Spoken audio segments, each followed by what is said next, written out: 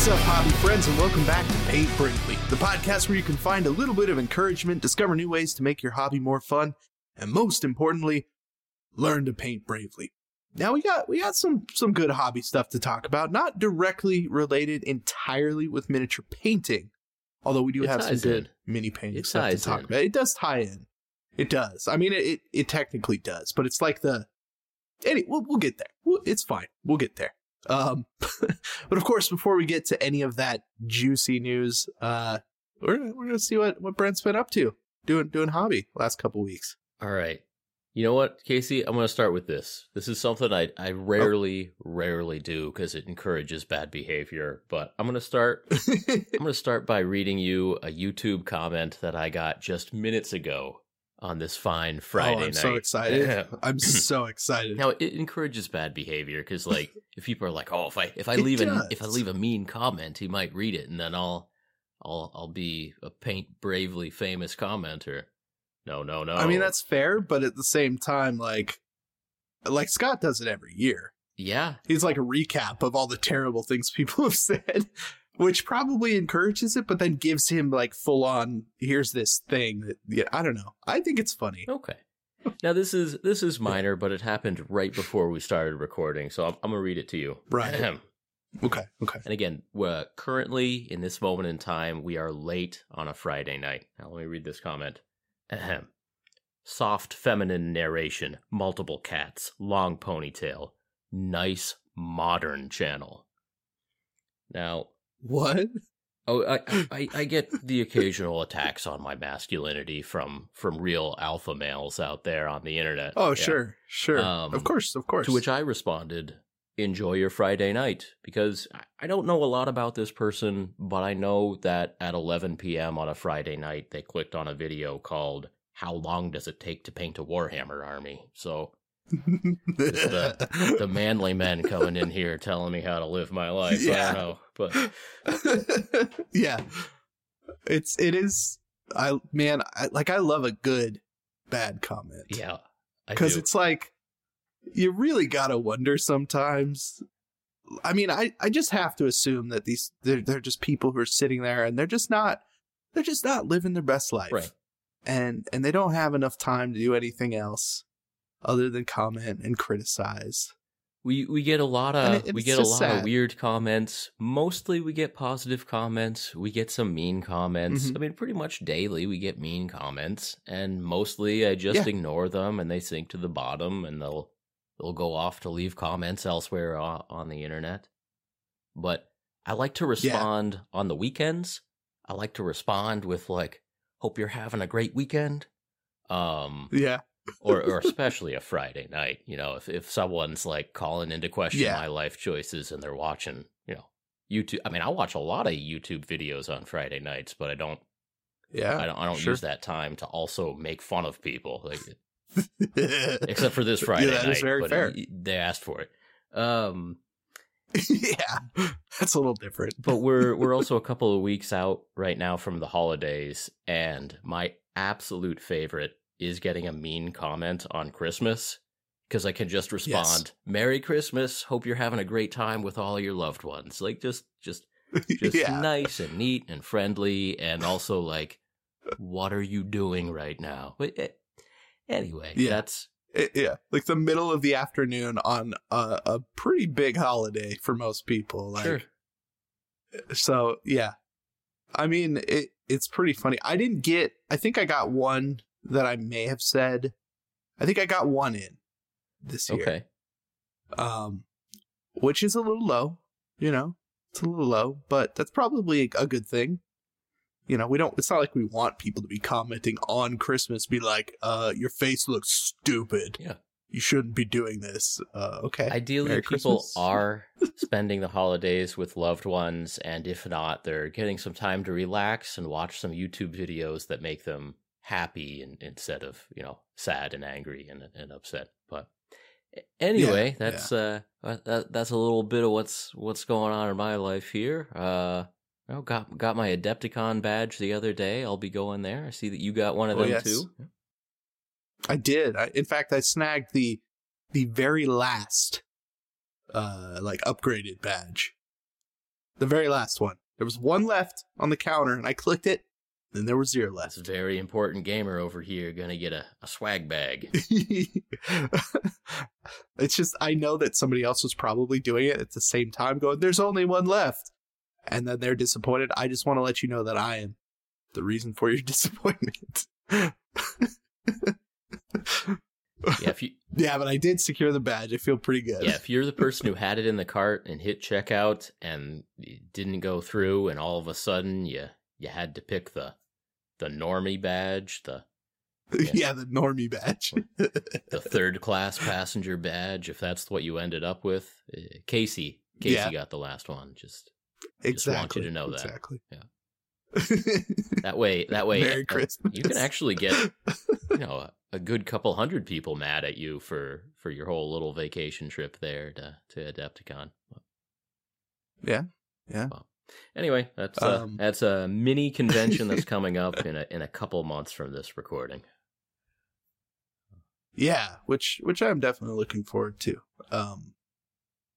Last year was good. It was fun. And I think this year is going to be more fun. Yeah, we'll report back. We'll let you know how it goes. Oh, for sure. I did see that there was an event for meet and greet with internet people, meet and greet with really? Content creators. Yeah, I had no It was idea. sold out, and I was not invited. But I did hear that Lila Mev got invited. So maybe we can hang out outside the door or something and say hi to you as you go into the door. Hey. That we got to figure out where it is, right? Yeah. I know that there were a couple other people who were like, "Wait, what?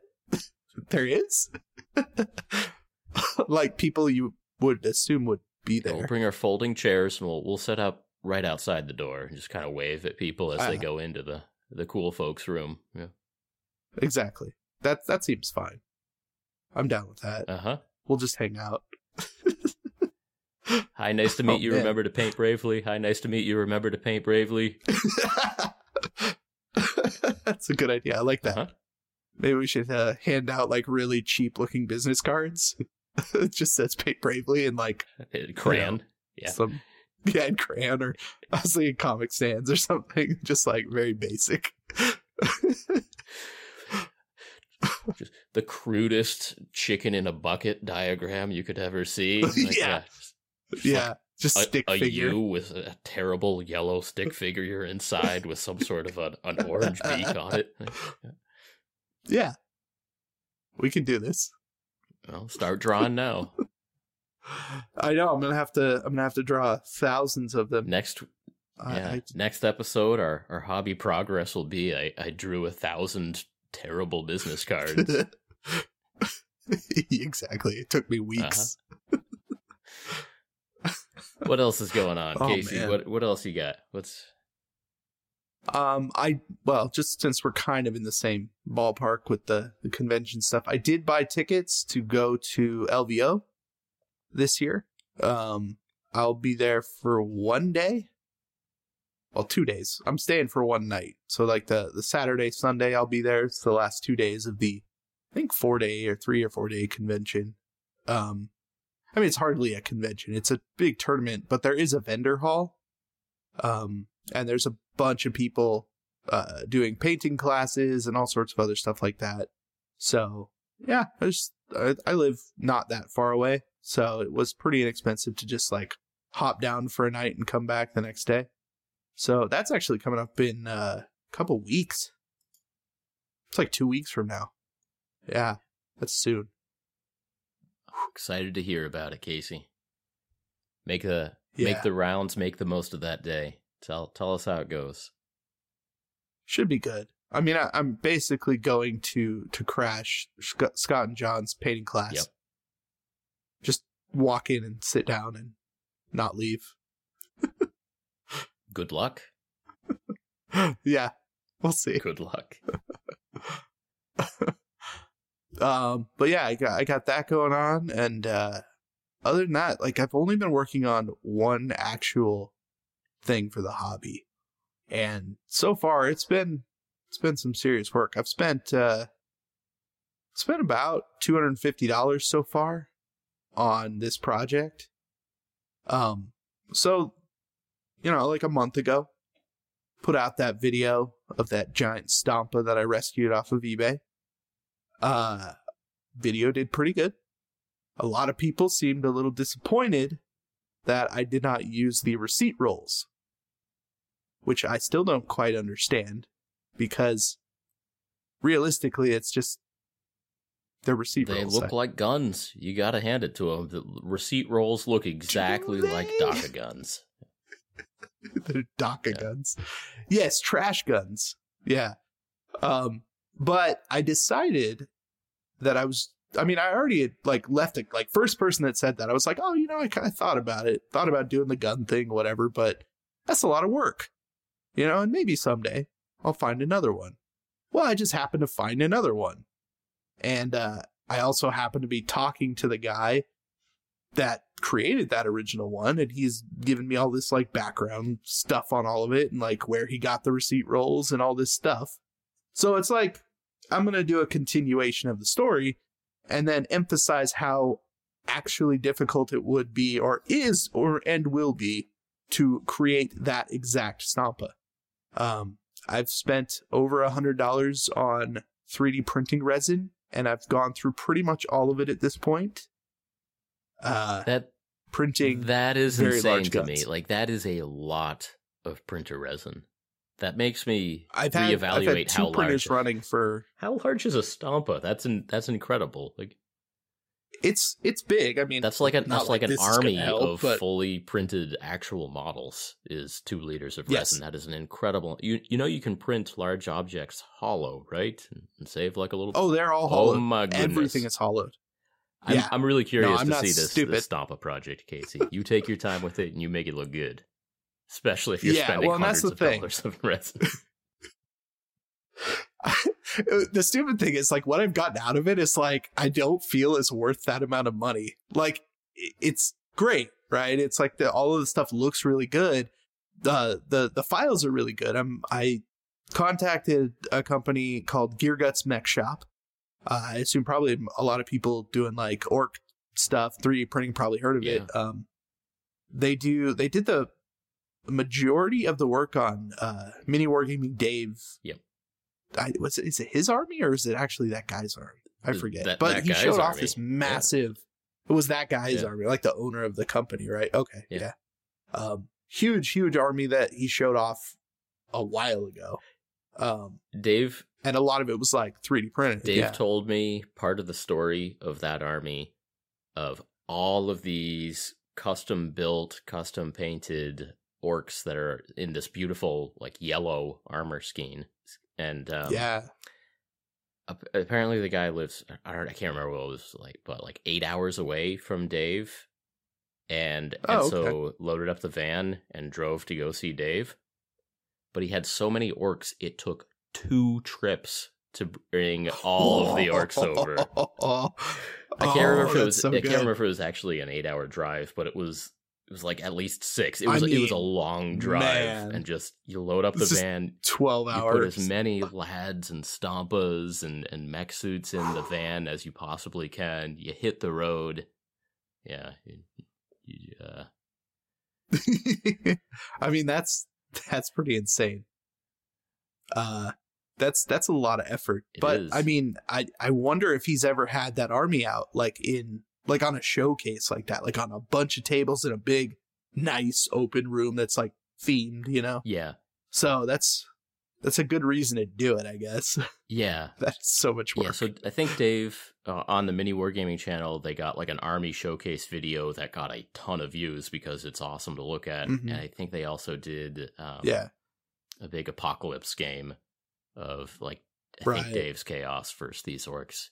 But that makes sense because he's got a massive Chaos army. Yeah, 2 insane road trips for 2 pretty sweet videos. So I guess it's worth it. And also plus a lifetime of painting and making orcs. So, hey. Yeah. And it's... I mean, I don't want to judge or anything because I think it's worth Where's this going? Yeah. I think it's going to... What about U-Hauls? Oh. I couldn't just get a U-Haul trailer. It's like $100. You know what Live I mean? and learn. Okay, well, let's imagine this. This is being all excited and packing up like the night before and realizing... That's probably true, yeah. But still, it's going to take like 2 days to make the second trip, so... It's a whole 24 hours that, I mean, I don't know. I haven't spent a ton of time in enough. Canada. Maybe they don't have U-Hauls. I don't know. There are lots of strange little differences up there. Oh, they got A-Hauls. Yeah. or maybe they have U-Hauls everywhere except Quebec or something, and just if you happen to be in that I don't know, awful province, it's just impossible to do anything good. I don't know. So I don't know. Yeah. I'm just curious mostly because that would be like my go-to thing. It's like, man, these aren't going to fit in my car. We're better get a trailer. You know what I mean? Like, we're problem solvers. Unless he's we're driving practical people. We tried it. I feel like the driving 6 hours there, 6 hours back, 6 hours there. It's like that seems like the last option. Hey, at least they weren't flying with 25 carry-on bags. Yeah. You imagine the cost on checking all those bags. You walk into the check-in area with just a train of baggage. Yeah. Still, a massively impressive sight. Yeah. For sure. And I ended up talking to them. And then they're like, hey, we have like this list of recommended STLs that I think they thought would fit for this project. Because I was like, hey, I'll buy all the files. Like, I don't have a problem with that. It's not like I'm asking for free stuff. But I just want to know if some of these specific things, like some of the larger mechs that they have, had individual weapons that I could buy separately, or if they could cut them off for me and I would buy them as for whatever price they wanted. Mm-hmm. And it just so happened that they had recently, when I had emailed them, gone into those files, specifically taken those weapons off, and were about to put them on their store. So like 4 days after I talked to them, they put all of the things that I wanted and gave me a list in an email form of all the stuff that I was looking for. So it was super easy. I just thought I'd share that because they were like really nice about it. Sweet. So yeah, and the files have all been really nice to print out. They're not pre-supported or anything, but I haven't had almost any issues. Like, I've had a couple of failed prints and they're definitely my fault. Otherwise, like, everything's come out looking pretty sweet. So yeah, I've been literally Mechs Workshop. Yeah. Gear Guts Mech Workshop. Gear Guts Mech Workshop. Yes. I'll try and remember to put a link. I can't promise anything, but I'll try. I'll probably remember now. Yeah, so like the last 3 days, the printers have not been shut off. They're shut off currently because I didn't want noise running in the back. I didn't want to continue to print while we recorded, so they're off now, taking a bit of a break. There's a couple of finished prints on there too. I'm like, need to go clean those. But yeah, printing out just a stupid amount of really cool looking guns. I printed 40 or 50 little spears that I'm gonna kind of stick out and fill gaps with, and I've got a ton of pipes, all sorts of crazy orky looking pipes that are gonna go everywhere.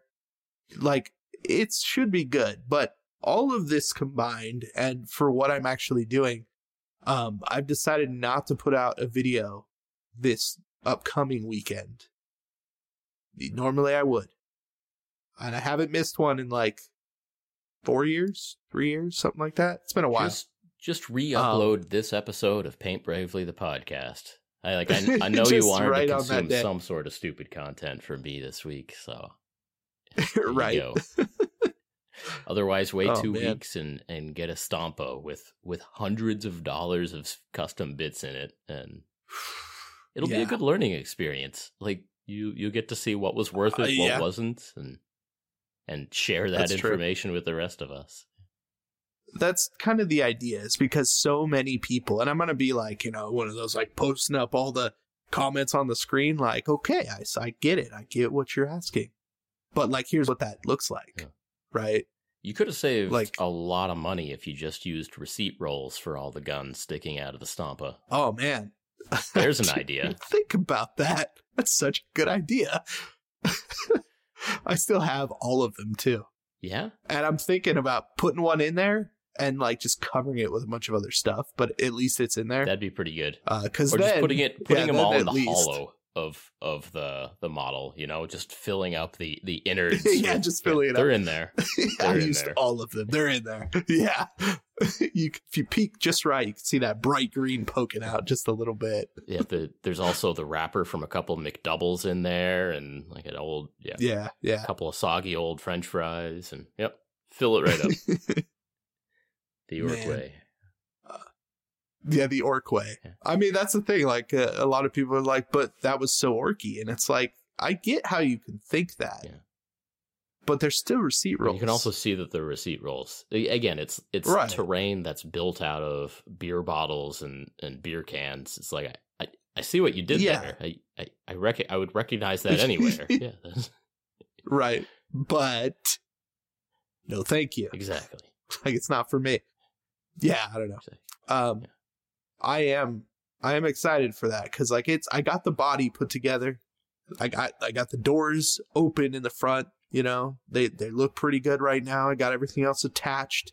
You can kind of see it like up behind me a little bit somewhere over there. I'm sure. Yeah. So it's getting there. Cool. But I knew like as soon as I had started working on it, I took apart the model, started cleaning it and printing. It was like, man, it's like the first day in on my 2-week, journey to getting a video out. And I'm like, I'm not going to be able to finish this. And it was like the first day, Mm-hmm. I called it. Nice. Yeah. Nice. So that's literally what I've been working on. Okay. For a straight week. I've been staying up too, like stupid late. Just like, oh man, that print's finishing in like 3 hours. Let me just get up real quick, clean it, start curing it, start another one, and I'll go to sleep. So yeah. Like almost literally nonstop printing. It's good to have a project, but we've said it before. Yeah. But printing alone can take up a ridiculous amount of time, and you gotta figure that into the cost of any project is how much time you spend setting up print runs, cleaning prints, curing prints, all that stuff. So yeah, and I mean I've got, like I said, like multiple printers running. And I have like, one of the cleaning stations or whatever, the cleaning curing station that actually helps speed things up quite a bit on that end of it. But man, like a failed print. So it's such a bad feeling. Yeah. Yeah. I hate it so much. All right. But only a handful. Still going. All right. Anyways. You'll get there. I I got a little news. I actually played a game this week. So right. Ryan from Works Paint Shop invited me down to his place to play a game, and we played One Page Rules Age of Fantasy. So it was cool. A 3-way battle. It was actually 2 versus 1. We had 2 1,000-point armies against a 2,000-point army. So it was Ratmen from Charlie's Ratmen against my Havoc Warriors. So I used my Yellow Games Workshop, Age of Sigmar, Chaos Warriors, which have been sitting on my shelf for 2 years at least. And yeah, it was nice. I didn't have to buy a codex. I didn't have to deal with Battlescribe. Again, the One Page Rules army builder tool is really nice. It's really nice, and you'll make your little army same as you would in Battlescribe, except it organizes everything, including the actual special rules that your units actually have, into a custom 1-page piece of paper that you print off and have the stats for the units that you actually have with special rules that are actually applicable to the units that you took. And it's nice. It's nice. That is nice. And yeah, so that's Age of Fantasy is similar in a lot of ways to other war games. It does have the alternating activation during each turn, so it went Ratman activated a unit. Havoc Warriors activated a unit, Ratman, and then Ryan was playing his orcs, which I think are just called ORCS, orcs. Cool. Yeah. I think that the models that Ryan was using were Games Workshop, mostly Iron Jaws models, or Black Orcs, or depending on what time you entered the when you started system. Yep. Right. Yeah. And of course, Charlie's Ratmen were plastic Skaven, but man, it is nice just to be able to print off a page of free rules and then a page of your actual army stats and go and yeah. Ryan did us the favor of reading all 8 of the pages of rules, and then Charlie and I just kind of refreshed the 1-page summary. But yeah, we were. I don't know if we were playing exactly the rules the way they were supposed to be played, but I think it was pretty close, and like the game flowed right along, and the alternating activations was a lot of fun because, they're taking their move, but you're like, okay, I go immediately after they are finished with what they're doing right now. And where's my best opportunity right now? Okay, there it is. It's none of this sitting back on your phone for 20 minutes and only responding when they hand you some save dice. None of that. Yeah. So that was actually pretty good. And the Ratmen eventually lost. The first couple of rounds were looking pretty even, but turn 3 went very, very bad for the Rat people. Hey, that's all right. That's all right. I mean, some of those, I haven't played 1-page rules, but I mean, a lot of the times, like, orcs in particular, it's like, they're so slow. I mean, depending. There's a lot of things, but then when they hit hard, right? And rats are pretty soft. There were some giant ogres and, like, monstrosities on this side. Very nice. Very nice. I still don't understand what a screaming bell is supposed to do. Like, I don't understand that unit at all. It's just it is a giant cart with a giant bell hanging off of it. On it. Yeah. And that's the unit. Like, that's it. Mm-hmm. And yeah, I got one of those, like, original ones in pewter. Yeah. It's pretty sweet. Well, I gotta tell you, the rules, at least in the Age of Fantasy rule set, are pretty strong for that. And my Chaos Lord on Crackerjack, Karkadrak, in this case, my Havoc Lord on Demonic Mount. Yeah. Crackerjack, yeah, right? Like, something similar. Man, I like that model agnostic style, though. And mm-hmm. Yeah, I mean, 1-page rules has model lines for some of the factions. They're growing and they're growing. Yeah. I don't think they have their own Chaos Warriors yet. I could be wrong. I don't think they do. Havoc Warriors. Pardon me. Yeah, it's not coming to mind. Pardon me. They got those, like, Da Vinci things, but those are not, like, they're chaos, humans. Are they? Yeah, they're armored humans. Okay, like, no, I don't know. Yeah.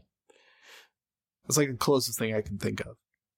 But hey, it's nice to have proxies, and most of the conversions are very obvious. Like the army lists from 1-page rules Age of Fantasy are comprehensive enough that you can find a use for most models. I took pretty much everything I had painted for my Chaos Warriors, and so I have Warriors, which are just Havoc Warriors. I had Knights, which are Havoc Knights. Chaos Knights equals Havoc Knights. Cool. Yeah. Chaos Lord equals Havoc Lord. But I also had a couple of the Warcry Chaos units. So I had the Ogroid Myrmidon, and I had the Fulmeroid Crusher, and they, those are deep into the Age of Sigmar army list. It's, the Warcry models that happen to have stats in Age of Sigmar. And for those, they didn't have a direct carryover, but again, there's units that kind of look right that you can just proxy in, and that's the whole point. So that makes perfect sense. My Ogroid Myrmidon, which is, you know, a monstrous guy with big horns sticking out of his head. Yeah, that's a demon prince today. Havoc beast. Yeah, there you go. I can't remember. Demon Harbinger or something. I don't know. Like it was right, not prince, not demon prince, and the not demon prince is supposedly equipped with a sword, and mine happened to have a spear, which is kind of like a sword on a stick. But yeah, there's my Havoc Harbinger. Cool. Close enough. And I used my Fomeroid Crusher as a giant or something. And nice, yeah. Man, it was thanks to Ryan, Orcs Paint Shop, for the invite there. Find him on YouTube or Twitch. It was nice to actually put that army to use, and also nice that I still have not bought a codex for Chaos Warriors in Age of Sigmar. Well, don't you know that the brand new Slaves to Darkness codex comes out this week? Yeah. It's literally like this week. It's on pre-order right now. Just throwing it out there. I don't know. You know. If I'm at my local Crossroad Games and I feel the need to spend some money while I'm there, maybe. Well, at least if you buy the book now, you're good for at least another year and a half or two. Well, so, yeah. I mean, I've put off that purchase before. Like, I've seen the Slaves to Darkness book before, but I've seen it like halfway through the cycle, and I know, like, okay, how many games am I actually going to play in the next 8 months? Probably 0. Exactly. That's probably the answer, is probably 0. So, but maybe this time I will, and at least I will have one hardcover codex, army book, whatever they call them these days, for my Slaves to Darkness, my not Havoc Warriors, my off-brand Havoc Warriors. Yeah, the off-brand. It's funny how that's off-brand, and it's like definitely the more expensive version. It's all Games Workshop plastic. I'm proxying those in. You know, no big deal. I love it. But yeah, Battle Tome. That's what it's. Battle Tome. Okay. Yeah, I believe it. That sounds right. Yeah, Codex 40K Battle Tome. If I ever buy one, I'll let you know what it says on the spine there. They're like 3 feet in front of me. I got like 10 of them here. I'm just like trying to remember what they're called. I mean, we talked in a recent episode about trying to get people into new games, and I gotta say that model agnostic games have such a lower barrier to entry, especially if they kind of theme their factions or you know, whatever you want to call it, around common model lines. Because that makes sense. I mean, because you could print anything, you could buy stuff you like, you just throw it all together and call it whatever you want, as long as everybody agrees that that's what that is, right? Yeah, for sure. So yeah, no, that was pretty good. Got a game of Age of Fantasy in. My first game of Age of Fantasy, had a pretty good time there. Learned about it. Got my models off the shelf for the first time in a long time. Actually got to looking at those yellow Chaos Warriors. Like, man, I should finish up the 15 Chaos Knights, the Havoc Knights that have been sitting on my desk, more than half finished for 2 years now. Maybe I will. You should. Yeah. You really should. I'll let you know. I'll let you know how it goes. Yeah. That's a whole new world, man. You got all of that stuff for one-page rules that you can now use, that you have seen. And the new codex came out, Battle Tome, whatever. I mean, you got the army. You still haven't finished like a full Chaos. Yeah, it's their time. It's their time. Yeah. And I mean, you know, you're doing stuff with Army Painter, like Goobertown Yellow is on the table. Like, you got it there. You can do it.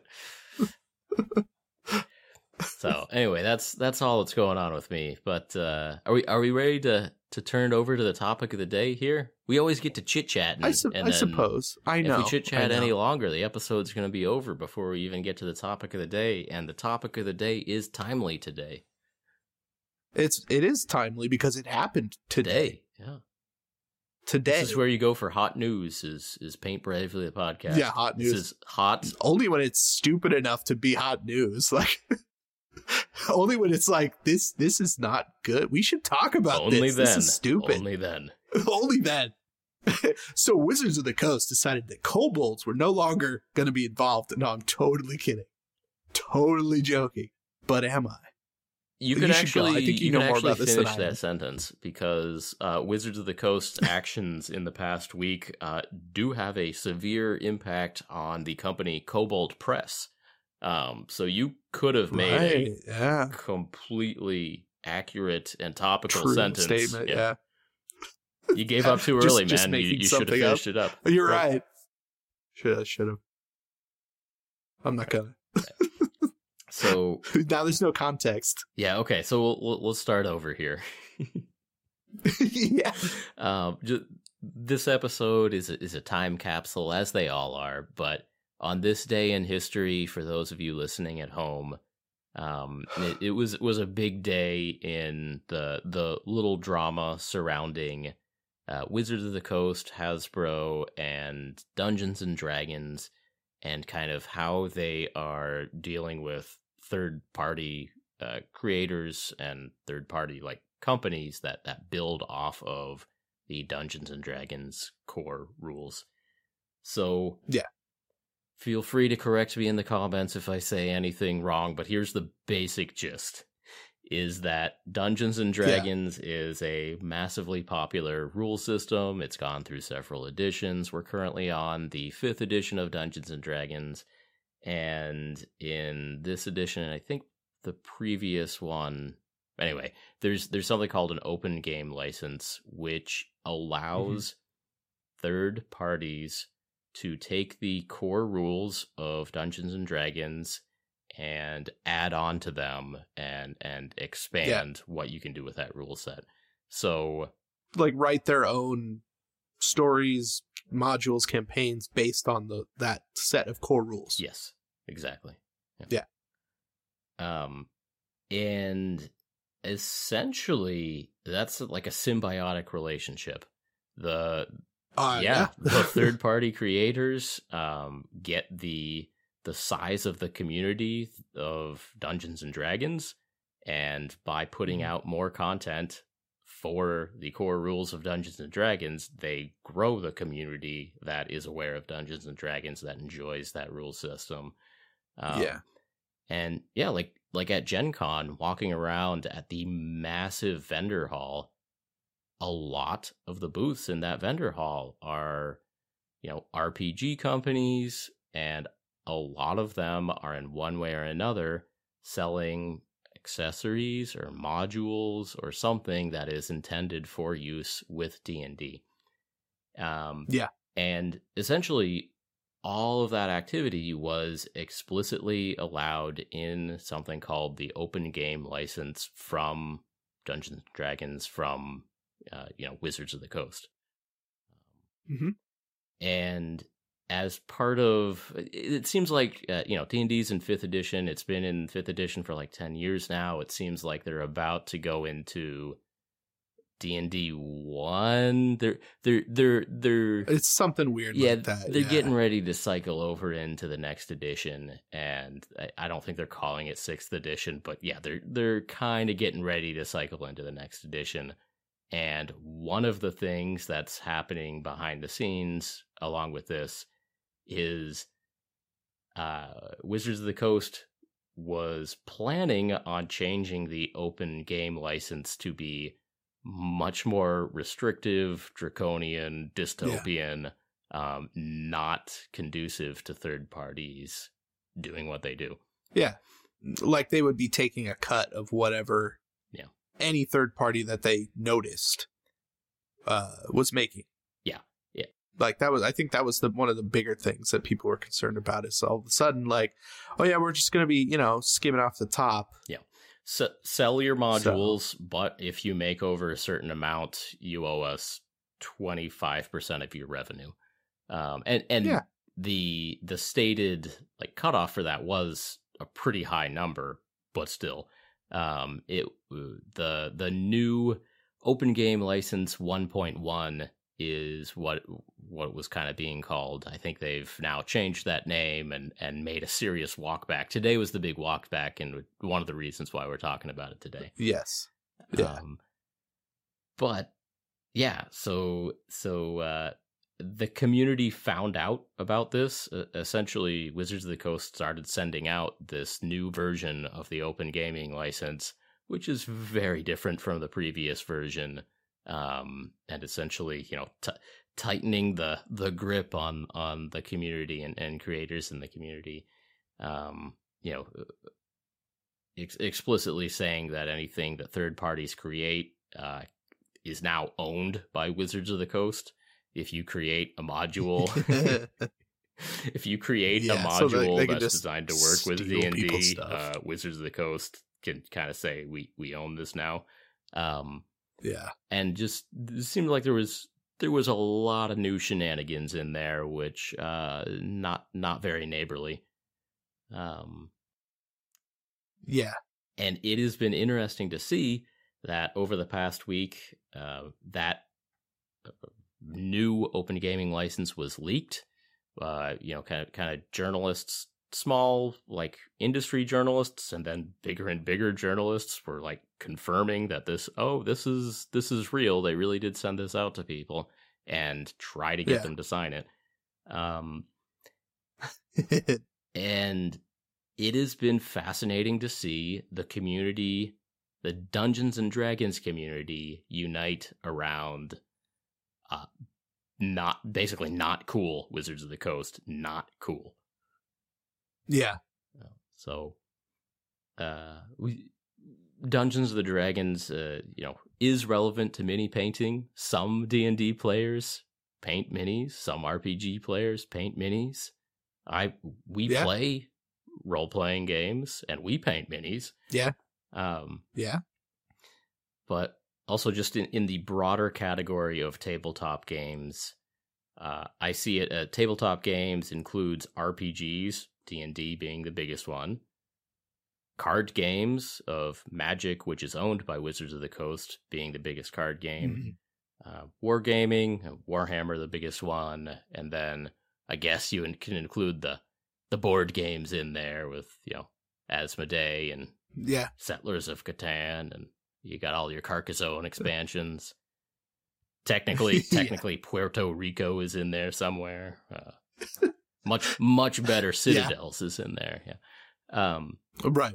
But in the industry of tabletop gaming, obviously, Wizards of the Coast is a big deal, and here on Paint Bravely, we almost covered something they did a month or two ago in the Magic realm. Pretty close. Yeah, we had it on our notes to cover what Magic, Wizards of the Coast, the Magic division, was doing for their 30th anniversary, and we didn't. But do you remember what that was all about, Casey? Ripping people off hardcore, selling fake versions of really expensive cards for expensive, and then trying to get people to pre-order it. And like they put up the pre-order and then took it down like an hour later and just decided we're not going to talk about this because people were so pissed off that they were even trying to gouge people for this stuff. And that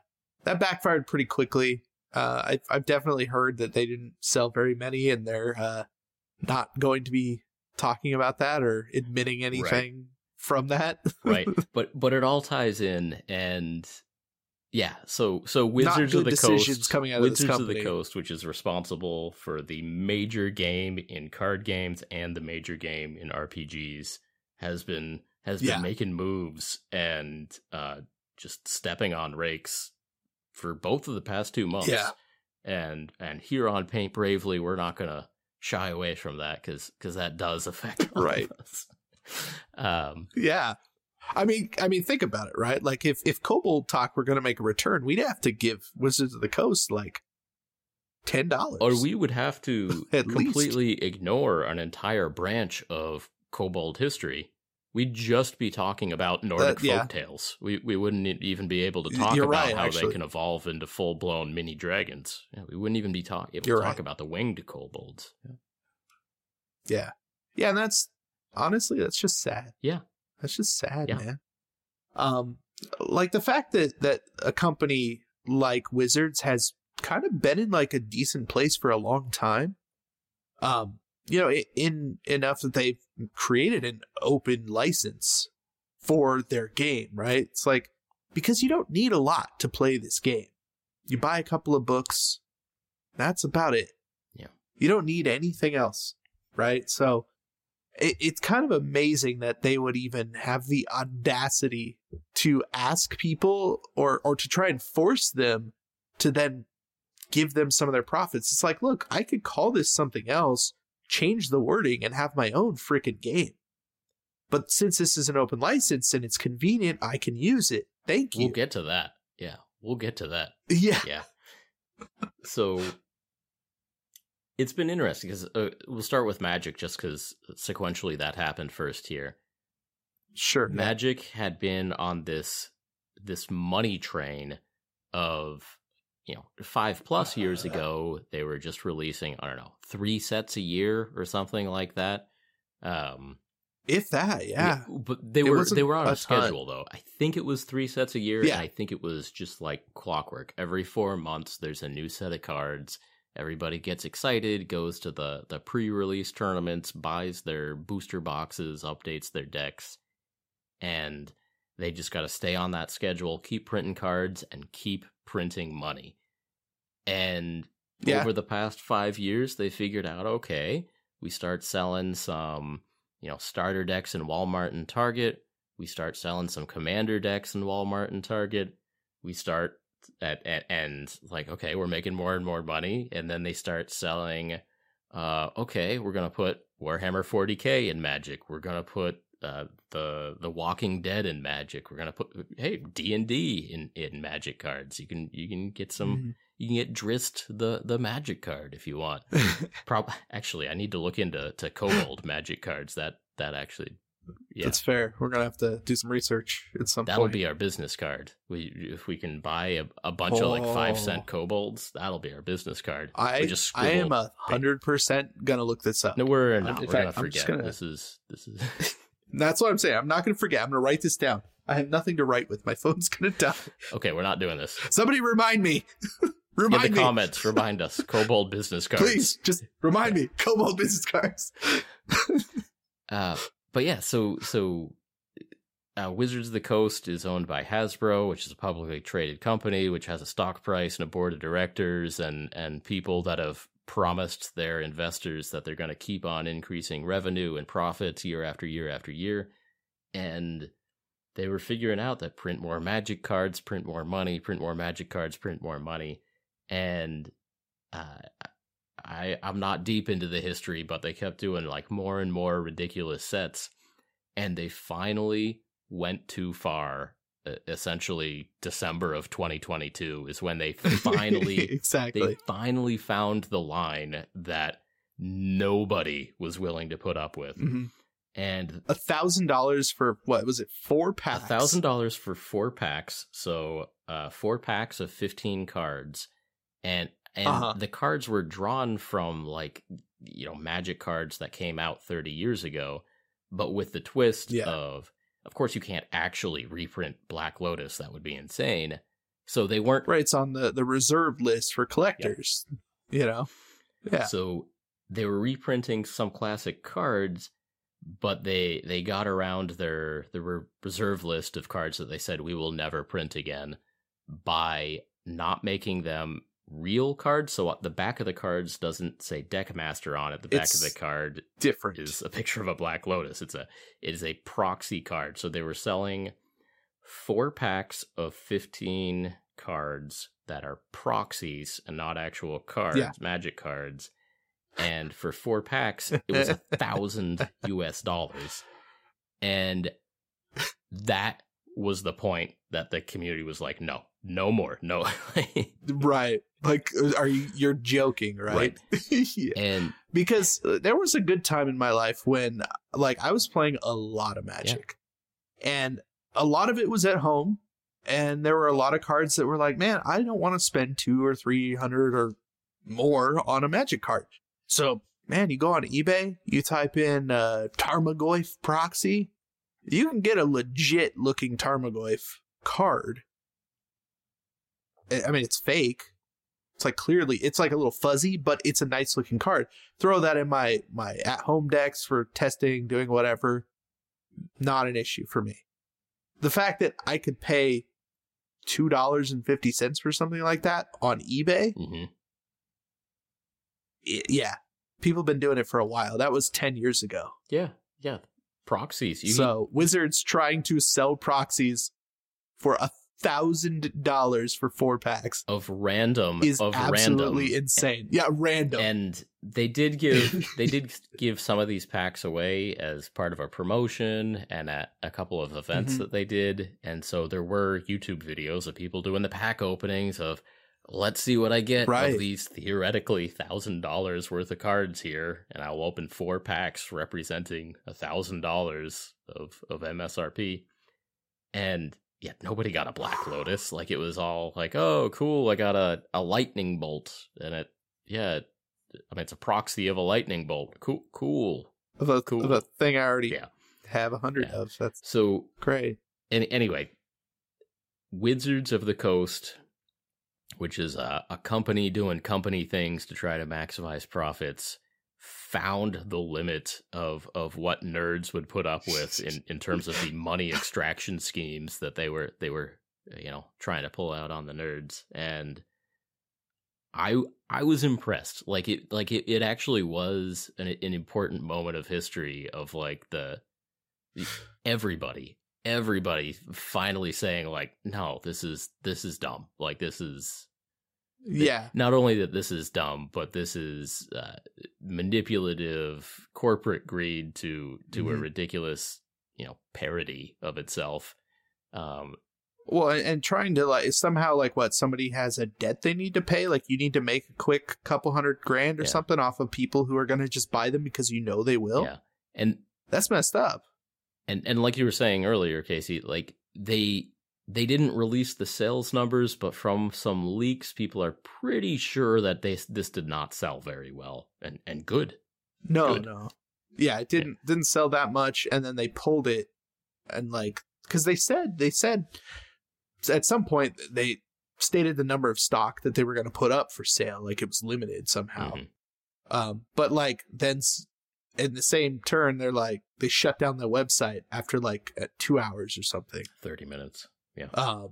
Yeah. So whatever, it's even worse, right? Half an hour. Like, it did not sell out because you don't see them anywhere. Yeah. They're literally not around. You cannot go buy these. Yeah.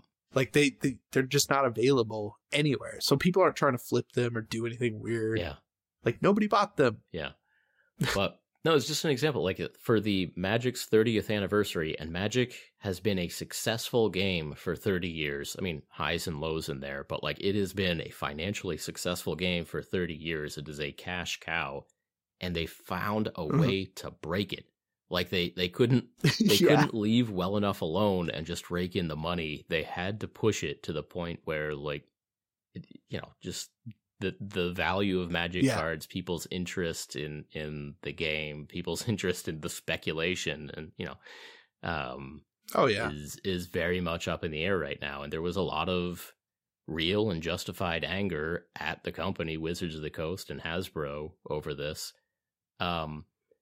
And at the time, in December of 2022, Wizards of the Coast and Hasbro had a little community chat where they basically had a live stream for the purposes of investors feeling better about their investment in Hasbro. And it was all corporate speak of like, hey, things are going great. People love Magic. The sales are on target. Like, we're printing cards and people are buying them, and just a bunch of happy talk. And in that conversation, one of the bean counters says, so Magic is doing great, and we're actually working on D&D right now. We think D&D is under monetized right now, and we've got some plans for making that more like a video game. And Man, what a terrible thing to hear. Because one of the nice things about D&D is you buy one set of dice, you buy the player's handbook, and you're good to go. And, I pretty much, I see from the company's point of view, like, you'd like them to spend a little bit more. So, okay, get the people interested. They'll buy the DM screen. They'll buy more dice. They'll buy the monster manual. You'll sell them, expansions, and there is more stuff that you can sell to them. But I can sort of see the point of Dungeons and Dragons does not require continuous investment the way that Magic does, the way that miniatures often do. Like people who are into Magic are always buying cards. People who are into minis, we're always buying minis and paints and that sort of stuff. So it is a continuing outflow of money from our wallets. That's fair. Yeah. I mean, I mean, it's definitely true, but at the same time, right? Like, and I know they were targeting, DMs in general because those are the people who spend money, right? They're looking at the whales, right? Trying to figure out how they can get every little bit of extra from them. It is an interesting question of how do you monetize D&D more, because in some ways it's such a simple thing that it's easy. And so they did buy this third-party service, D&D Beyond, which is an online tool to help you run games online. And they gave that a subscription fee. So Wizards of the Coast bought D&D online. They gave that a subscription fee. So there's some influx of cash regularly. And there's, they're looking for ways to make money, but as part of that trying to monetize D&D more, they are changing the open gaming license. And it was a thing of beauty to see the unanimous anger and passion of that community say, no, not cool. Like major creators were there, small creators, the just regular players. Really, really great to see people be like, no, we like things the way they are. The community is what makes Dungeons and Dragons great. It's not the rule set. There are tons of rule sets out there.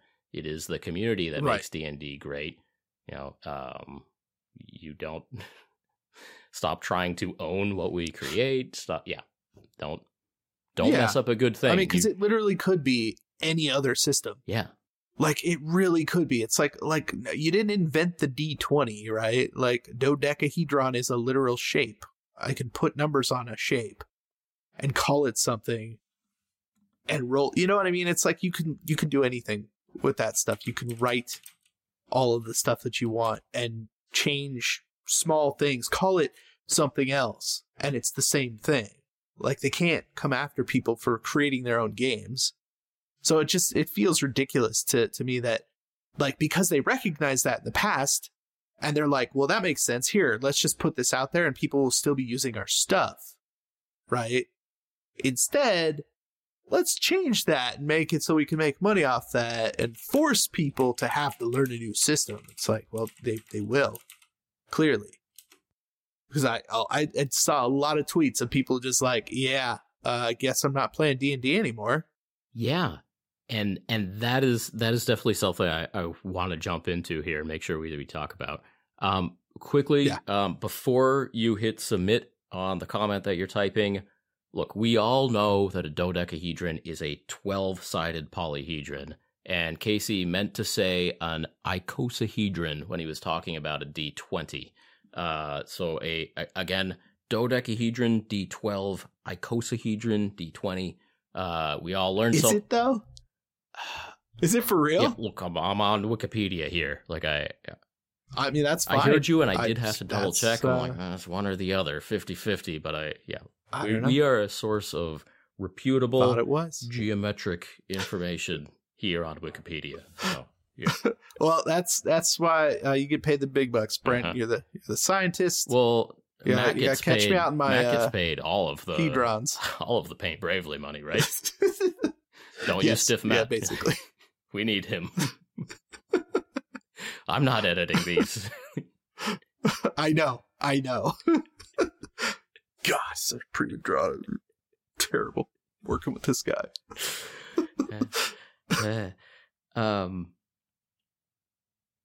Okay, so but anyway, yeah, it was cool to see an entire community united behind something. So over in the world of minis, it's normally Games Workshop is the big company in the world of minis that has investors and a small little board of directors and share prices and does like company shenanigans to extract dollars and euros, and pounds, British sterling, and Australian dollar dues, dollar bucks, yes. Dollar bucks. Yeah. I thought you were on a roll. I thought we were just Canadian turtles. Well, we have to get back on Wikipedia over here if we go to any more foreign currencies. French francs, is that? No, I don't know. Doesn't matter. No. Going down a bad path. French. Okay. So the big Rubles. company in minis is Games Workshop. They're a company. Companies are not to be trusted. They're not your friends. They do things to extract money from you. That's the way it is. And Games Workshop frequently finds themselves in small and medium-sized controversies because of this. Yeah. Yeah. To be fair, I don't think I have ever seen the unanimous backlash against Games Workshop that we have seen against Wizards of the Coast in the past two occasions. No. Yeah. I think that's true. I think as overall, I think D&D and Magic is definitely a bigger audience, and certainly with bigger like YouTube channel followings that are based in that. You're talking like Critical Role and that that kind of thing. Yeah, right. But things like that, like so the community is probably larger in general. So like I think a lot more people are a lot angrier, especially when it's back to back, right? Yeah.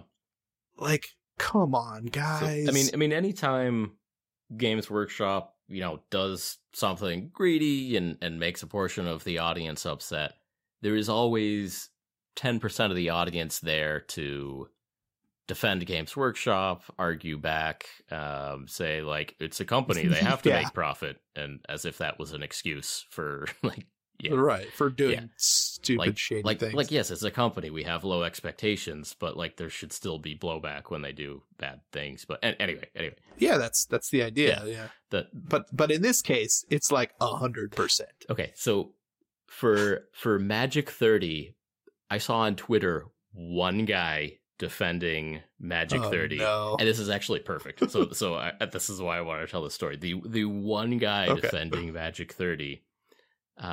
Was saying, what's the problem? It seems like a cool investment opportunity. This friggin' guy had an NFT monkey as their profile and an Elon purchased blue check mark on Twitter. What's the problem? Yeah, $1,000 for 4 packs. Money, you gotta spend big to live big. Like that's an investment opportunity. That's right. That guy did not carry the argument, but it was like a perfect example of like the one guy defending. It's like a NFT monkey, bro. No problem. Yeah. That's not a good look. But by the time, the 2022 turns into 2023 and a brand new year, moving on from Magic 30 into D&D and the open gaming license, all of a sudden nobody is defending Wizards of the Coast on that one. And so like big creators were saying no, not cool. This is not what we're in it for. You need the community more than the community needs you. A lot of the kind of medium-sized small and medium-sized companies were saying like, hey, we've got our own game system. We have or are making our own open gaming license because collaboration and community and gaming together is what this is all about, and is also profitable and smart and symbiotic. Yeah. I mean, it makes perfect sense to have just a universal basic set of rules that like people can just pick up on. Yeah. I mean, because RPGs can be done. I mean, you could literally just have a conversation and not even roll dice and still play D&D. Yeah. Right? Like, you wander into a clearing and there is a kobold sitting on a log. What do you do? That's another, like, you can change game systems in the middle of a game. Like, you can collect all of your players' character sheets and go home, and before you meet for the next time next week, you can translate those sheets into a different system, and it's still Lothar the Knight, but now strength. But you're rolling strength against becomes potence, something else, and it's fine. Exactly, it works. Yeah, that's exactly my point. You change one word, and it's a different game, but it's not. So please stop trying to say that you own something that like wasn't created that way in the first place. Yeah, and so that's crazy. It depends how you run your game, but like a lot of games of role playing don't involve that many throws of a dice. That's like exactly. It is easy to go through sessions depending on who your game master, dungeon master, storyteller is without rolling any dice. And it's just like, hey, what do you want to do? You want to talk to this guy? Oh, I don't think he's going to like that. Like, yeah. Yeah. And yeah. So a lot of these smaller companies, medium-sized companies are saying like, here, check out this rule set. We are much more in touch with the community. Most of them do not have boards of directors, investors, and Hasbro looking over their shoulder.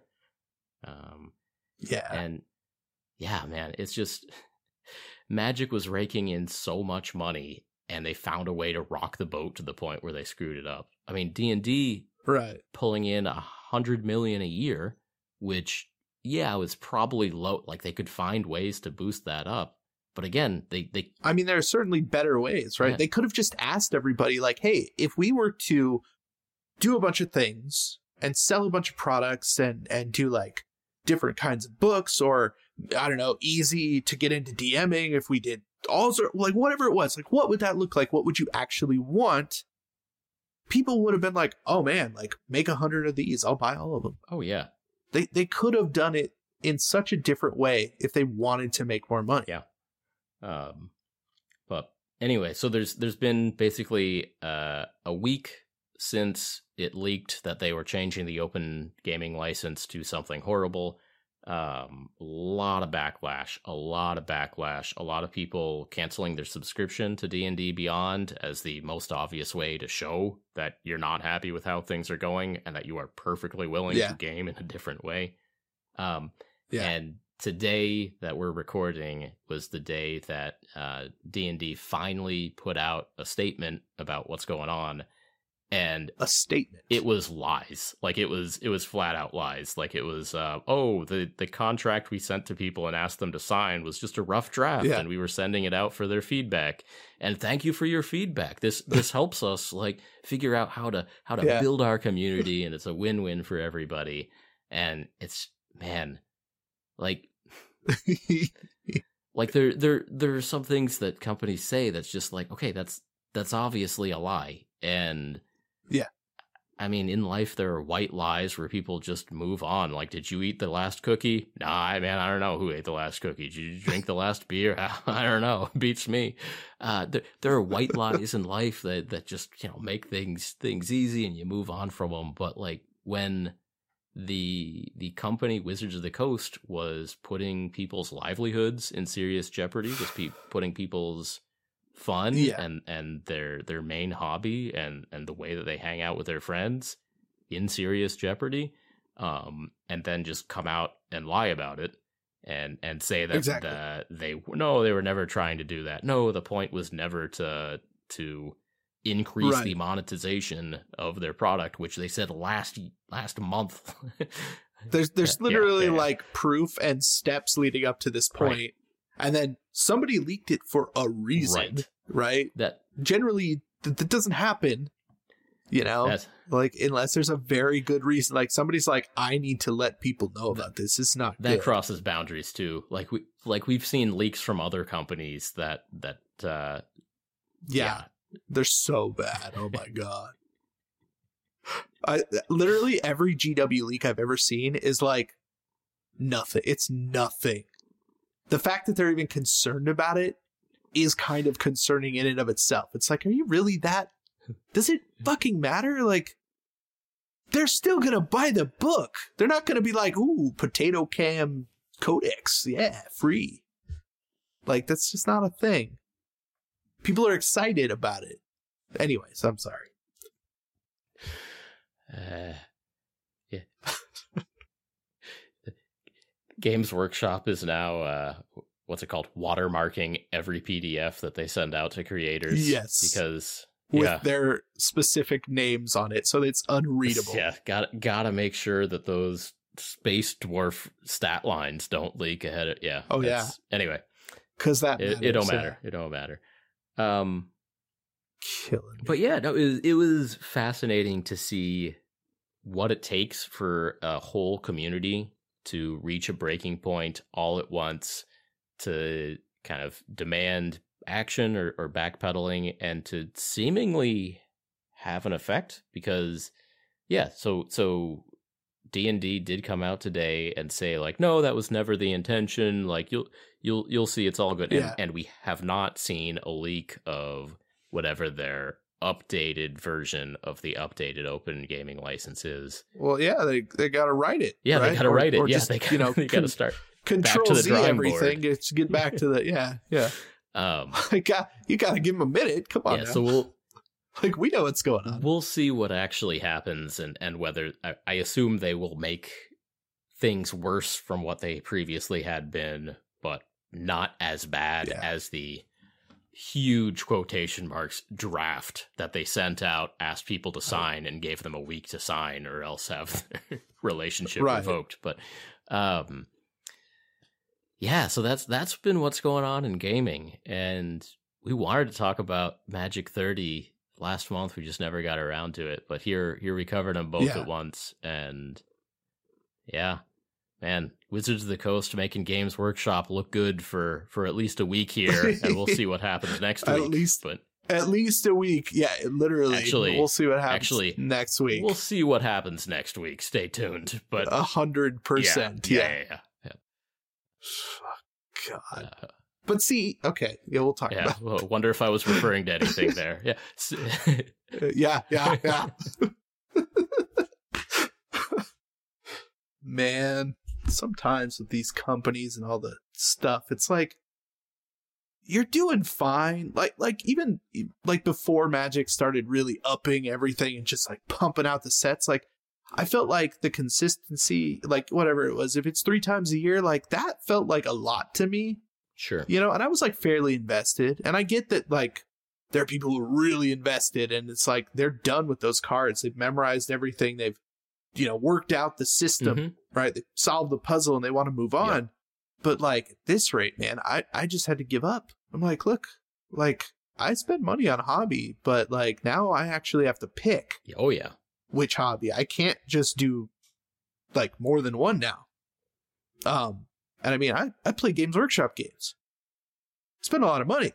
I just told you I spent like $250 on this stupid ass mech stompa. Right? So I don't have a problem with that, but like, man, it just feels so, it's such a feel bad thing because I really like Magic. And it's just, it doesn't feel good anymore.